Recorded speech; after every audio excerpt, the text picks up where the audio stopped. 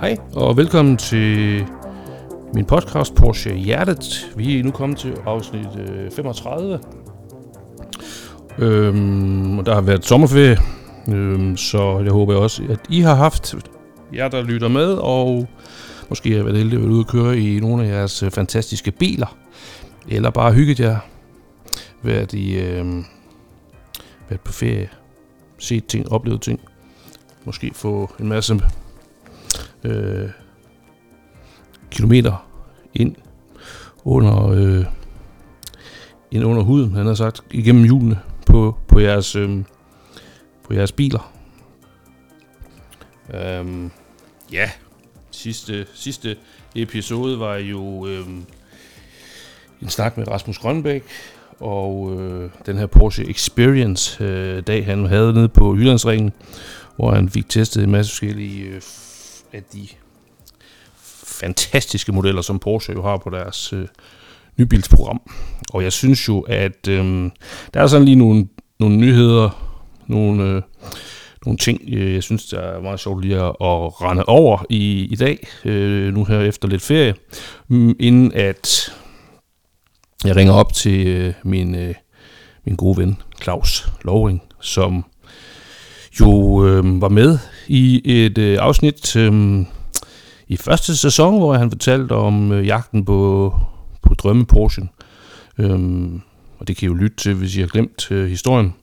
Der var lidt af en cliffhanger i den historie, fordi han jo oplevede noget træls.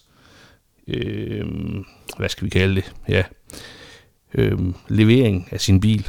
Og det var i virkeligheden en god ven, der kørte ned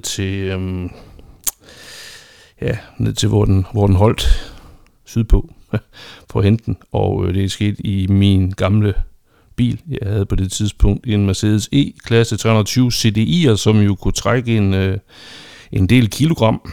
Så den lånte Claus' gode ven. Og den tur blev sgu egentlig noget lort.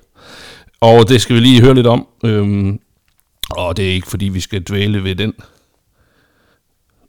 temmelig træls historie. Men den endte godt, og Claus har haft sin SC'er nu hen over den danske sommer med regn og sol og andet spændende. Vi har også været ude og køre et par ture. Han havde den blandt andet med, da vi alle sammen alle gæsterne fra sæson 1 havde fået lov sammen med Porsche Danmark og inviteret til en dejlig middag nede på restaurant Substans, som jo er ejet af og drevet i øvrigt af en af dem, jeg har haft med som gæst et par gange, nemlig René, mammen fra Han Cars. Og derfor havde Claus jo sin SC'er med, og så har vi været ude at køre sammen et par gange siden. Så det skal vi snakke lidt om. Men mest af alt, så skal vi jo lige have rundet et par ting, synes jeg, fordi jeg kan jo, og det er jo bare sådan, der kan gå lidt selvsving i det her, lige i forhold til mine egne biler, lige pt.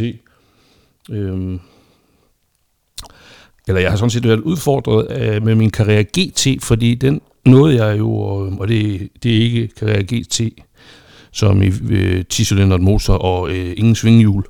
Og fænomenale bil, det er den her 924 Carrera GT, som jeg har nævnt før. Det er jo en 1980'er bil med KKK turbo og kun lavet i 406 eksemplarer. Den udmærker sig jo ved at være den første turbobil, som vandt et rallyløb.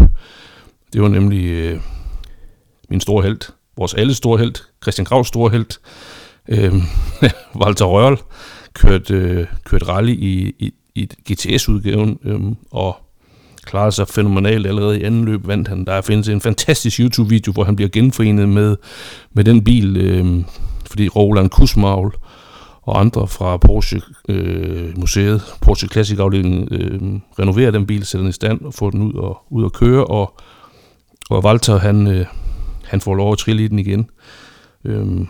Fænomenalt køretøj, 50-50 vægtfordeling, KKK Turbo 209 hestekræfter kommer jo ved 3500 omdrejninger, der booster den de her 0,75 bar, som jo er ingenting i dag, fordi i dag der er bilerne jo monster hurtige og har mange hestekræfter, men den vejede 1190 kilo, og det gør den stadigvæk.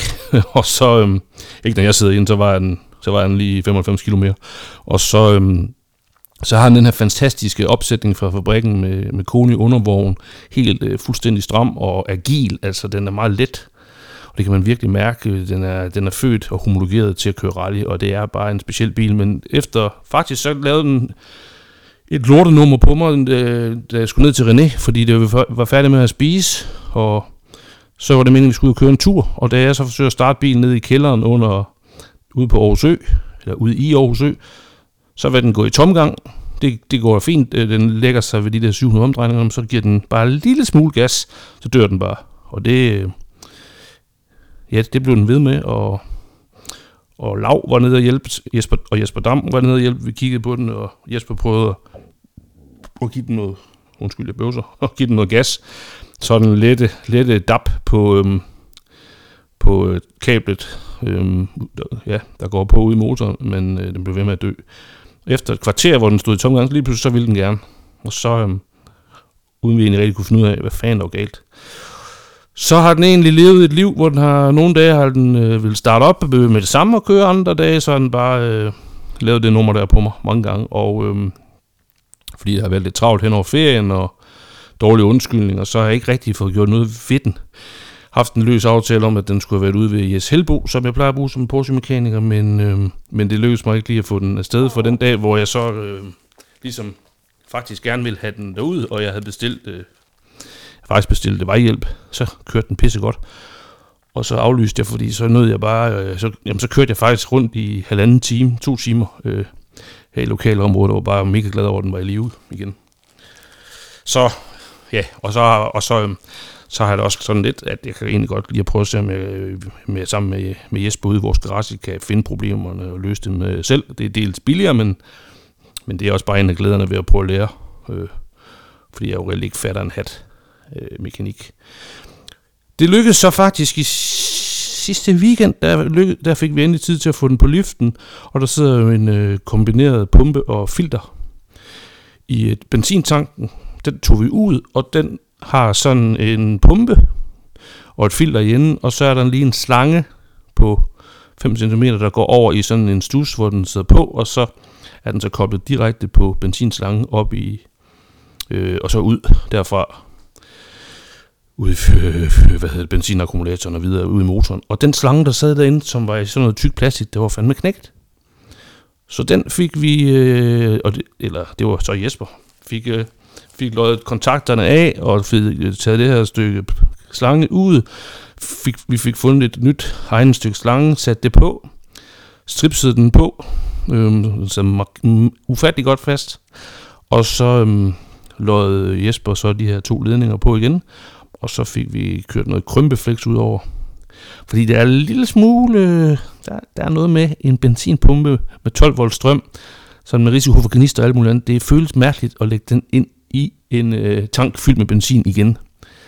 Det er sgu bare sådan lige lidt springende gnister og andet, så det ved jeg ikke, benzin har det jo med at være glad for ligesom at gå i brand. Så den er flyvende igen, og Jesper og jeg har været ude at køre lidt og hygget os, og ja, fantastisk bil. Pisse mega mother F glad for den. Men noget af det, jeg også har brugt lidt tid på, det er at holde godt og grundigt øje med Porsches 718 Spyder GT4 RS. Eller undskyld, den er bare Spyder RS. Og der har jo været nogle danske journalister, motorjournalister, ned og køre den bil nede ved Porsche. En af dem er Christian Grav, og det har man kunne se på, hvis man følger ham på sociale medier. Han kommer jo til at fortælle om, hvordan det var. Jeg er bare dybt fascineret af den bil. Jeg tror jo, at Joachim Stender og jeg snakkede om det inden ferien i et afsnit. Han havde kørt den til det her Top Gear-agtige tv, ham og de andre Gran Turismo-drenge, de laver. Og man kunne jo se ham køre kører monster hurtigt i den også, og alt muligt andet, og den der induktionslyd der, den er bare sindssyg, altså når den rammer de der 8-9.000 omdrejninger, 116 decibel ifølge Harry's Garage. Fantastisk bil, jeg synes, den er ekstremt fascinerende. Og jeg synes jo også, at noget af det, sådan, jeg kan huske, det der har været snak om længe, siden man satte centermotorbilerne på programmet igen, altså genoptog Boxsteren, lidt som en videreførelse af den gamle 550 Spyder, jamen så har man jo snakket om, at den køredynamisk var bedre end 911'eren. Det kan man jo diskutere, om den er. Den er i hvert fald dynamisk sat anderledes op, men jeg tror, de fleste vil nok være enige i, at Porsche har fuldstændig styr på at balancere 911'eren i dag, og har egentlig haft det i rigtig mange år, vel. Men man var jo lidt bange for, at hvis man gav det her centermotorkoncept, det vil altså Cayman eller Boxster, en motor, der egentlig matchede, hvad 911'erne kører rundt i, så vil man reelt få en bil, der performancemæssigt var bedre end 911'eren. Jeg synes jo, Porsche er gået lige ud nu og har givet Cayman GT4 RS'eren, og så Spyderen her GT3-motoren, og PDK gearkasse, og ja, det virker helt vanvittigt. Altså, det er virkelig en drivers car, og jeg tror fra i dag af vil der formentlig komme en del YouTube-videoer. Det er som om, jeg tror, der er en embargo, som letter i dag, så man som motorjournalist må udtale sig om den, og komme med anmeldelser og fortælle, hvordan den kører, og så videre. Ja, det er ikke noget, jeg har fået bekræftet, men jeg har et eller andet sted læst, at det skulle vist være i dag, at de må begynde at løfte sløret, så der er nok en masse, der laver noget rigtig fedt content på den her Spyder, som bare er fed, og farvemulighederne er også lidt interessante på den. Ja, der kan man få de her blå iridiumfælge, og som jeg synes det er sgu bare en fed bil. Og ud over den bil, så synes jeg jo også, at det er lidt spændende, at de lancerer Sport Classic'en, som jo er en fænomenal bil. Jeg var heldig at blive inviteret op og se sådan en komme på rullefelt for et par uger siden. En jeg kender, der har sådan en. Se den tæt på og se det her monster. En bil med 550 hestekræfter og dobbelt turbo og manuel gear, stå der lige ved siden af og gå nærmest gå helt ud til begrænseren i alle gear, han har sagt. Der er noget mærkeligt i det her koncept med rullefelter, men det er også dybt fascinerende, og den er eddermame med godt nok også fascinerende. Og så kan man jo så sige, at der hvor den blev lanceret på 992 basis, og så sender man jo så ST'eren ud, 992 ST, som lige er kommet her for nylig. Det er ikke mere end et par dage siden, at den bliver lanceret, og Porsche laver en video på den selv, men de har også haft nogle af de her allerstørste content laver YouTuber til at gennemgå den. Har man der Smige fra England og var nede og lave en video om den. Og jeg synes jo bare, at der er noget fascinerende med den bil også. Den er jo så en tribute til den første 911'er, så den går ligesom tilbage til 1963 og siger hej til historien, hej til arverækken, og så så er det 2023, 1963 til 2023, den der tidslinje der, lægger de meget, meget vægt på, og noget af det, jeg sådan måske ikke har gennemskuddet nu, og det er der nok nogle af jer, der tænker, okay, du er sat med dig kvik, men det er jo så, at den hedder ST, og man kan sige, at de lavede jo den fænomenale ST'er, altså 2,3 ST'eren, som var en fuldbyrdet racerbil, som jo vel egentlig blev lavet en 6-7 håndfuld af, med, som egentlig var lidt en kitcar som man kunne få eftermonteret, som var en 2-3'er blok, som øgede temmelig meget og vejede 890 kilo deromkring. findes i noget rigtig, rigtig fint livery, gul bil, blandt andet, der har været til salg. Man kan jo se det, man kan jo læse om den. Den også fungerer som pressebil, eller som kamerabil i en film engang. Ja, egentlig bare sjovt, at de lige kalder den ST, men det gør de. Den har manuel gearkasse. Den er jo også virkelig lavet som en drivers car. Den har jo ikke vanvittige hestekræfter sammenlignet med så meget andet, der kommer ud fra Ferrari og alle mulige andre, eller deres egen Turbo S, men den er jo helt klart lavet ud fra konceptet, at den skal være så let som muligt, den skal være involverende, så den har styretøj og manuel gearkasse til at give den mest muligt involverende køreoplevelse, som man kan i dag med alt den moderne teknologi, bilen også skal kunne rumme. Og den er den er jo ret fascinerende og sindssygt flot.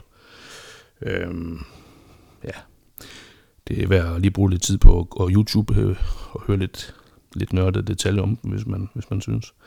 Det er fascinerende. Ja, og men nu er der gået en 16 minutter med lidt selvsving her, og så tænker jeg egentlig bare, at det næste vi gør, det er at tjekke ind med Claus, lige høre, hvordan har det været at have den første sommer med en ægte 911 Super Carrera fra 1980 i Oak Green Metallic.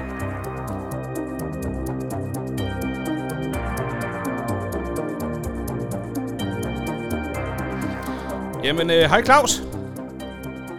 Hej Kasper. Så er det Claus Louring, del 2 i den her verdens kendte podcast med, jeg tror der er 18 lyttere. Ej, det gas. Jamen, det er stort det her. Det er stort. Vi har lige aftalt et lille genbesøg, for det lovede vi jo i sæson 1, hvor du var med og fortalte om jagten på din drømmebil, og den... Hvis jeg bare lige hurtigt skal sætte scenen, så har du jo fået den hjem. Vi lavede en cliffhanger sidst. Yeah. Det var en lortetur hjem. Du lånte, din gode ven, han lånte min gamle lorte Mercedes, som jeg egentlig troede var velfungerende. Og kan du meget hurtigt, ligesom, og det er fordi, vi har lidt en bagkant om godt og vel 20 minutter, og vi skal selvfølgelig over og snakke alt det gode, men kan du bare lige hurtigt opsummere, hvad fuck der skete der? For det var en vild historie. Meget kort. Jeg har nok været igennem en svær periode på det tidspunkt i mit liv, eftersom næsten alt, hvad der kunne gå galt, gik galt, og så alligevel ikke.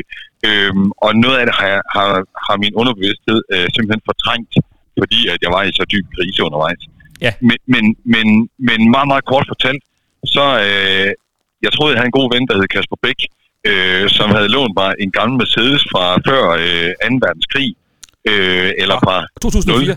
06, 07 måske. 2004, godt. Fenomenal bil. 3 liters diesel. Yes, og den havde tykket en del kilometer. Hvis jeg nu siger plus 400.000, Kasper, er det så helt ved siden af? Jeg mener kun, den var omkring 280.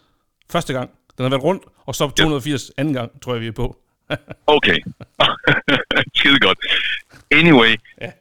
Fuck. Jeg er tilhørende i Midtjylland, og den her bil her, den holder i Østrig.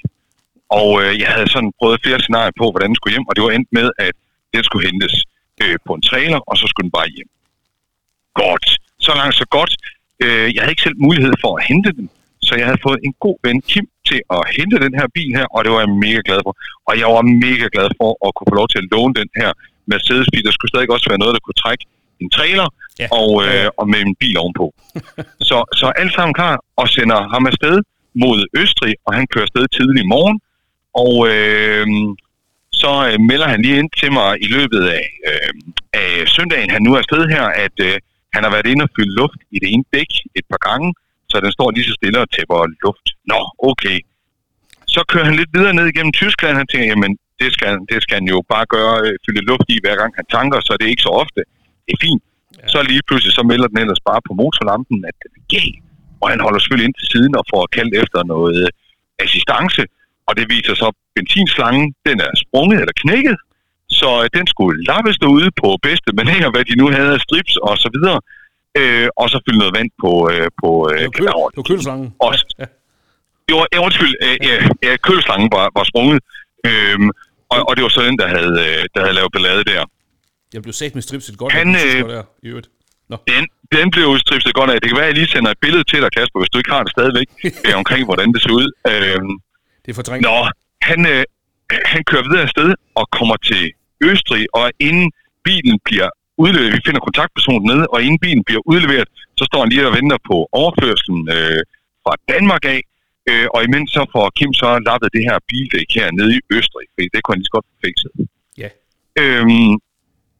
De får læsset bilen, og han drager nordpå igen mod Danmark, og da han så kommer et stykke op, jeg tror han er nord for Hannover, så jeg er stadigvæk cirka 600 kilometer hjem, så punkterer han kraften på det dæk der, som de har været inde og lappe. Ja. Så den er helt flad. Ja. Så han holder ind til siden, og imens han ringer til SOS Vejhjælp for hjælp, fordi han har jo Mercedesen her, der er punkteret, og han har en stor trailer bagved, og en 911 højt elsket, som holder oven på den her. Så sker der det, imens han ringer til SOS, at der med er en østrigsk lastbilschauffør, som kører ind i traileren. Ja. Jeg får det faktisk dårligt igen nu, kan jeg mærke.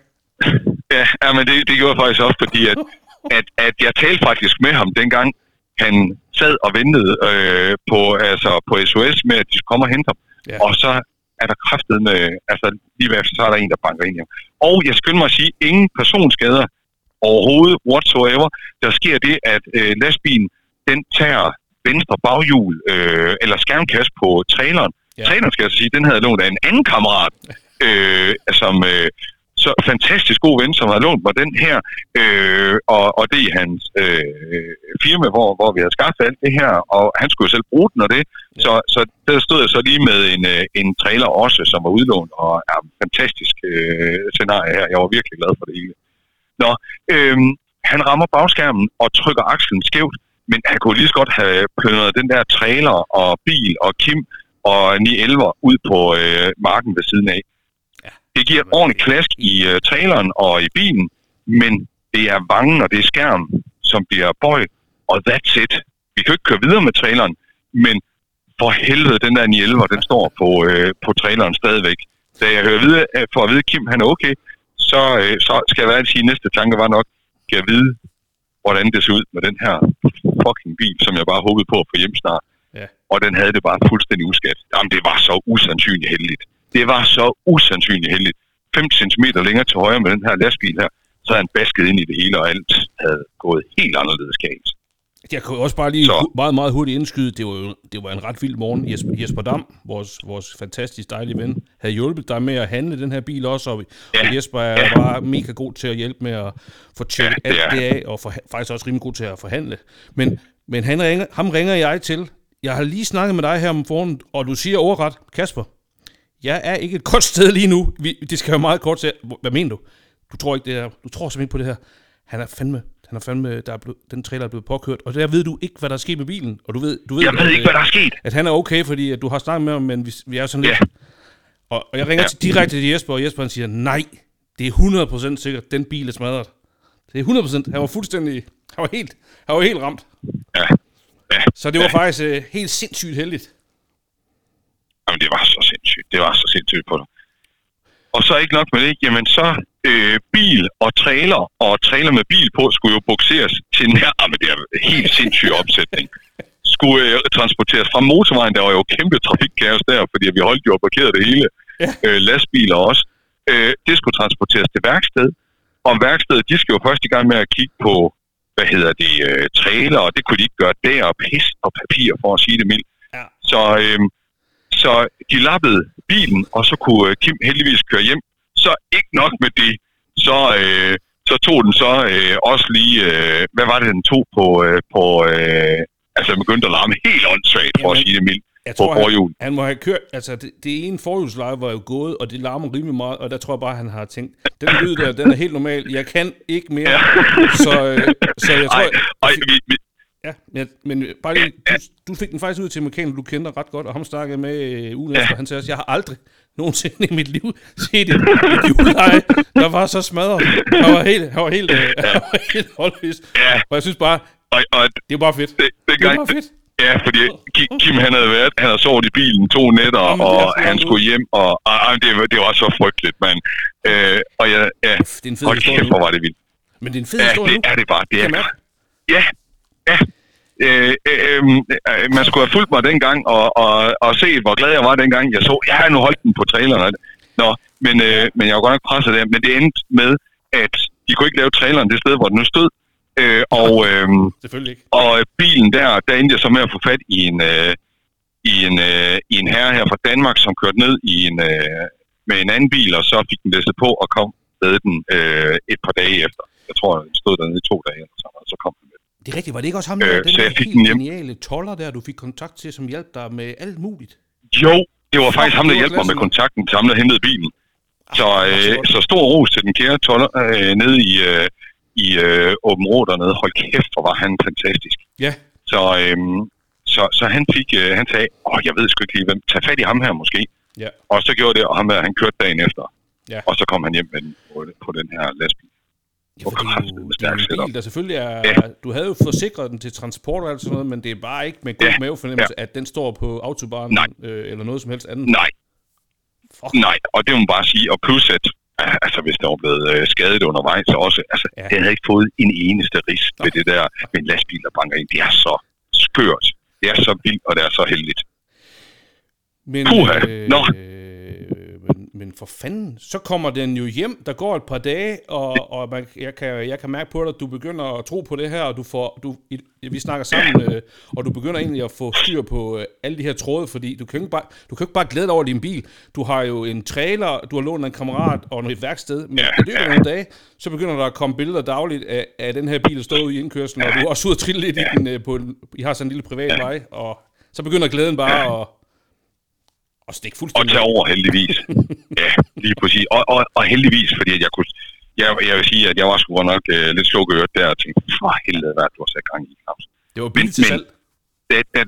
Da den, ja, lige præcis. Da den så holdt derhjemme, og jeg vidste vigtigst af alt, at Kim han var okay, og han var kommet hjem og det, men da den så holdt derhjemme der, den 2. november, hvor jeg bare tænkte, hold nu kæft, hvor er det sindssygt. Der er den jo. Jamen, det var så meget en befrielse på mange måder. Og da jeg havde fået styr på alt det med trailer og så videre, jamen så var det bare skønt. Hold kæft, hvor var det vildt. Ja. Og så vil jeg sige, hold kæft, det har været en lang vinter, det her. Det har virkelig været crazy langt. Ja. Fordi det skulle gå og vente, indtil man kunne få de plader på, og så komme afsted. Ja. Og satan, det har været håbløst langt. Jeg havde prøveplader inden... hvor jeg lige var ude og trille, fordi at den lige skulle kigges igennem og det her. Ja. Men det var der indtil, inden den kom i opbevaring. Ja. Men her, da vi kørte den afsted, jeg kørte den til syn, og den strøg lige igen. Det er jo fantastisk. Hold kæft, hvor er det lækker. 82, nej, undskyld. En 80'er, der er 43 år gammel, og der er bare ikke noget at komme efter. Man bliver så glad. Men den er også... Fordi det er jo stadig en bil, jeg kun har set billeder af og video af, der han gået rundt. Jeg har ikke haft den på en lift. Jeg har jo stadig... Men omvendt, så kan man sige, at den har været så voldsomt skilt ad 2 år før, og været så grundigt gennemgået, så jeg tænker også, hvis det var, jamen, han havde ikke solgt mig den bil, hvis jeg havde så meget tillid til ham, og med god grund. Så jeg turde godt, at den ikke har været over på en lift, fordi den havde været så voldsomt genrenoveret. Ja, men det var også en fed proces, fordi du kom jo egentlig på kort tid lidt tæt på sælger, og du fik en rigtig god fornemmelse af ham, ikke? Og du fik nogle mega gode billeder, og der og Jesper havde også nogle gode snakker med ham, ikke? Så det virkede bare, der var bare slet ikke noget, der du ved, der var lummert i det der, eller lusket. Det virkede så fuldstændig reelt. Ja, lige præcis. Og hvad hedder det, apropos sælger, jeg ved, Jesper, han har stadigvæk kontakt med med den tidligere sælger til en af hans 3 kontorer.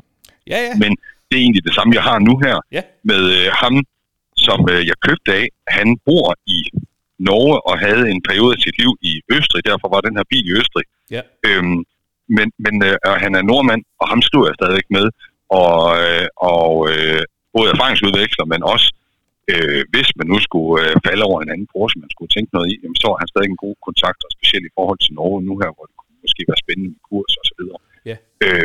Så er han stadig god at have fat i, plus at vi har aftalt, at når han kommer til Danmark igen, så skal vi lige ud og trille en tur i den gamle Carrera. Fedt. Det er bare og det er lidt hyggeligt stadig at snakke med ham. Ja. Jamen også for ham at høre det. Og faktisk så skrev han også, ja, fordi han har nemlig også skrevet til mig, hvis der havde været noget radiotavshed i perioden, så hvad så? Hvordan har den det og sådan noget? Så han er stadig interesseret i, at den gamle dame trives, og det er jo mega skønt sådan en type. Ja, for fanden. Men kan jeg spille med til at sige, da der kom plader på, og man tænkte, nu er det ikke prøveplader. Ja. Nu er det altså de rigtige plader, der er på. Man bliver sgu glad. Man sætter sig ud i den her, og den dufter helt rigtigt. Ja. Den dufter så godt. Ja. Og den er bare så meget flottere, end jeg havde turde håbe på, og sætter sig ind og drejer nøglen med venstre hånd, ja, så kan man kun blive glad. Ja, og den står lige der, og vi var ude at se den. Kan du huske det? Ude i, altså der en garage ved din kammerat, der stod den ude, så Jesper og jeg var med derude, og egentlig prøvede vi at svige den til, fordi det er sådan en taktik, vi altid har. Nej, hvor er det et dårligt køb, men det var bare svært, og det var bare svært helt at fake, at den kraftedeme var fed, eller er fin, altså, og den der farvekombination, den har vi snakket om 1000 gange, men fuck, den er fed. Den er faktisk irriterende. Jamen, jeg synes godt nok, at ja, og det er så dejligt. Ja. Hold kæft, men hvis jeg kunne pege på andre hylder, så måtte der godt have været en urturbo, det er da slet ikke det. Men når jeg kigger på, hvad jeg kiggede efter, så er det jo den, jeg kiggede efter. Ja, fordi hvordan... Og jeg bliver glad, når det er. Vi har jo været ude at køre 2 gange. Vi var blandt andet, det sagde jeg også lige i introen, nede på Substans og spise nede ved René, fordi jeg får lov at invitere alle jer fantastiske gæster fra sæson 1. Der var vi ude, og der fik den sat med noget at leve af, kan vi godt sige, uden at vi kørte selvfølgelig kun 130 på motorvejen. Det gør man jo altid, men men vi kom hurtigt derop til. Og det var Jesper jo med også, og jamen, det var pissefedt. Men hvordan synes du egentlig, at... For du har jo også taget den lidt på arbejde. Hvordan vil du sige, at det har været at simpelthen køre en 11 i den her sæson? Ja, altså, lige præcis den her sæson, den har jo været... At det er jo min jomfru-tur, skulle jeg til at sige, min jomfru-sæson. Ja. Så man er jo helt skilløjet på den gode måde. Men det her med, så snart der er tørvejr og komme ud og trisse en tur, høre den der motor, der starter op, og blive stille og roligt varm igen, og man kan høre klik, at den nærmest slår over, og nu kører den så bare fuldstændig jævn, og så kommer afsted og gør den dejlig god varm, og så ellers motorvej, det synes jeg er sjovt, og det er sjovt at se, at presse den ud i gearne og se, hvad den egentlig kan, og jeg synes jo, det er jo fantastisk at tænke på en motor, der er så gammel, og den hamrer jo bare afsted, hvor meget den egentlig har kunnet dengang, og hvor meget den stadigvæk kan, hvor er det fedt. Men jeg elsker endnu mere, når man drejer fra motorvejen og er på landevejene, og så ser, hvordan den egentlig arbejder i svingene her, hvordan den gør, hvad man beder den om. Ja. Altså den der kontakt, man har med den, der er kontant afregning, når det er, og det kan jeg virkelig godt lide på den. Ja. Så det her med at kunne presse den ud i gearne, og ligge og køre efter omdrejningerne, og så de her køretekniske færdigheder, som den har. Hold kæft, hvor er det fedt, mand. Men synes du ikke også... Så motorvej er sjovt, men landevejene, jeg elsker det. Og plus, at når man så også er inde i noget bykørsel, så kan jeg faktisk godt lide, at det er faktisk en bil, som man også godt kan køre i byen med. Ja. Altså, det er jo først for mit vedkommende, det er jo først ved 4.000 omdrejninger, det begynder rigtig at tage ved. Ja. Og så fortsætter den ellers bare. Men det gør jo også, at jeg netop kan køre i byen med den. Ja. Ja, fordi den, altså...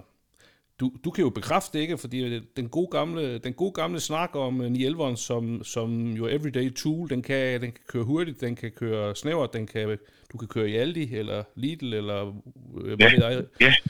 Altså, er det ikke også det, der er så fedt ved den, at synes du, at den er så anvendelig, ikke? Altså, på trods af, at det er en sportsvogn, jamen, så er den jo bare pisse brugbar.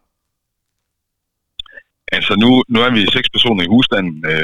Jeg vil så sige, hvis jeg skal i Bilka og rykke ind til hele ugen, så skal jeg køre 3 gange.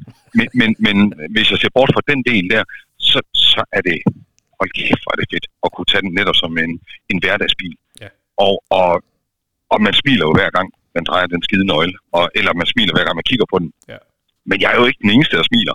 Altså når sådan, man kører rundt, så kan man også se, folk de drejer ind i hovedet og siger, ej, hvor er det hyggeligt, det der. Hvor er den fin, eller sådan noget. Ja. Men jeg synes også, når jeg kan høre på venner og bekendte, som er stødt på mig et eller andet, hvor jeg måske ikke har set dem, eller et eller andet, de kan bare se sådan en lalleglad idiot, der sidder bag randet og smiler hele turen, uanset hvad. Ja. Jamen, det er sgu lidt hyggeligt at høre. Ja, fordi... når der er, man får sådan en melding tilbage. Du ser godt nok glad ud, når du kører bil, Claus.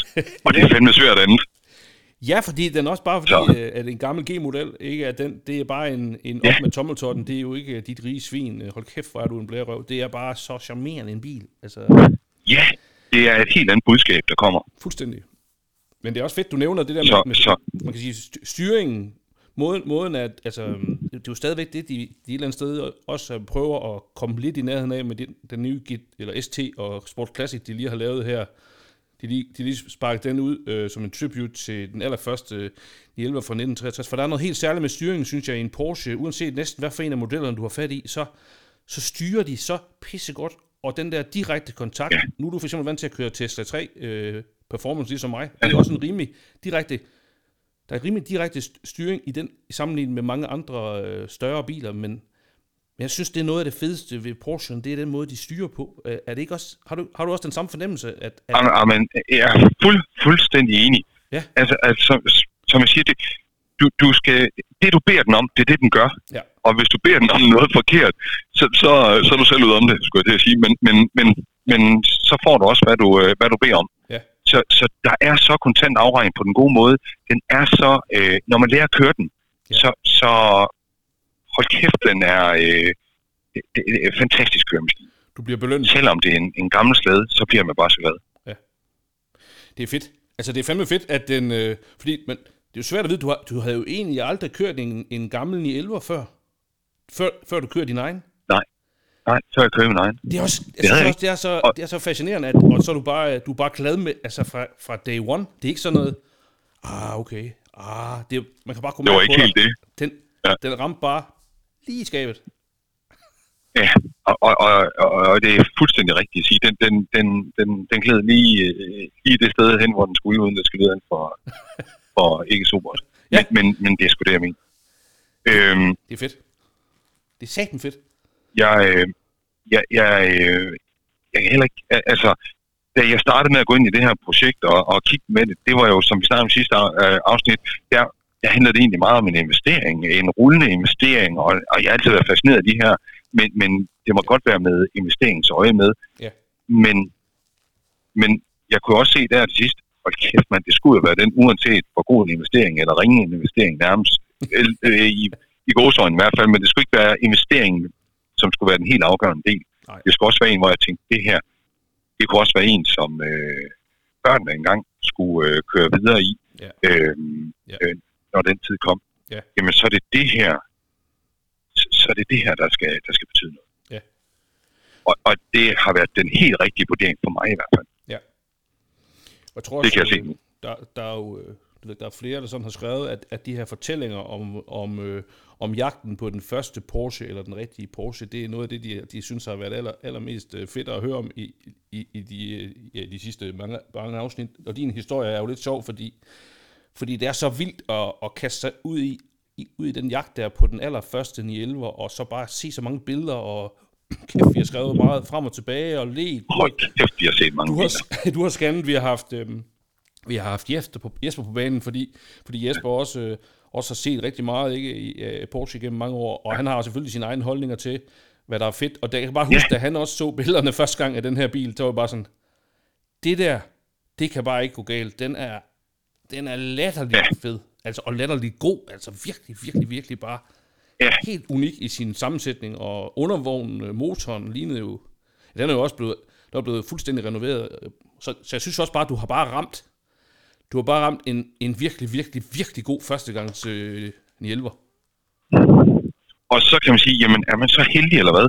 Jeg kunne have været heldig var begyndt at lede en uge før, at den der kom på nettet. Ja. Men hold kæft, vi har været igennem mange, Kasper. For helvede, vi har været igennem mange. Jamen, jeg synes jo ikke, du er heldig, fordi, du har været heldig, fordi du har virkelig gerne vil have den her farvekrumpe, især med oak green. Vi har snakket meget brun også, og sådan forskellige farver, men det er måske også den klassiske med, man skal vente til man har den rigtige mavefornemmelse med den. Og det har du jo bare gjort. Lige præcis. Ja, og det har nok været, altså man skal sgu opsøge sit eget held på den her, og så kan man stadigvæk være mega heldig, at der lige kommer en til salg, at man slår til, men man skal godt nok igennem mange, hvor man tænker, det kunne også være fedt, men så er der lige et eller andet, der gør, og det har jeg i hvert fald haft med visse andre, vi har været igennem, og det har jeg slet ikke. Der har været nogle trætorer, jeg har været igennem, men jeg kan jo ikke få en trætor original med den her farve her, så jeg skulle gå efter den. Ja, jeg tror, det ved jeg ikke, det er også noget af det, Jesper, du og jeg har drøftet lidt frem og tilbage. Du får den gamle 915 gearkasse.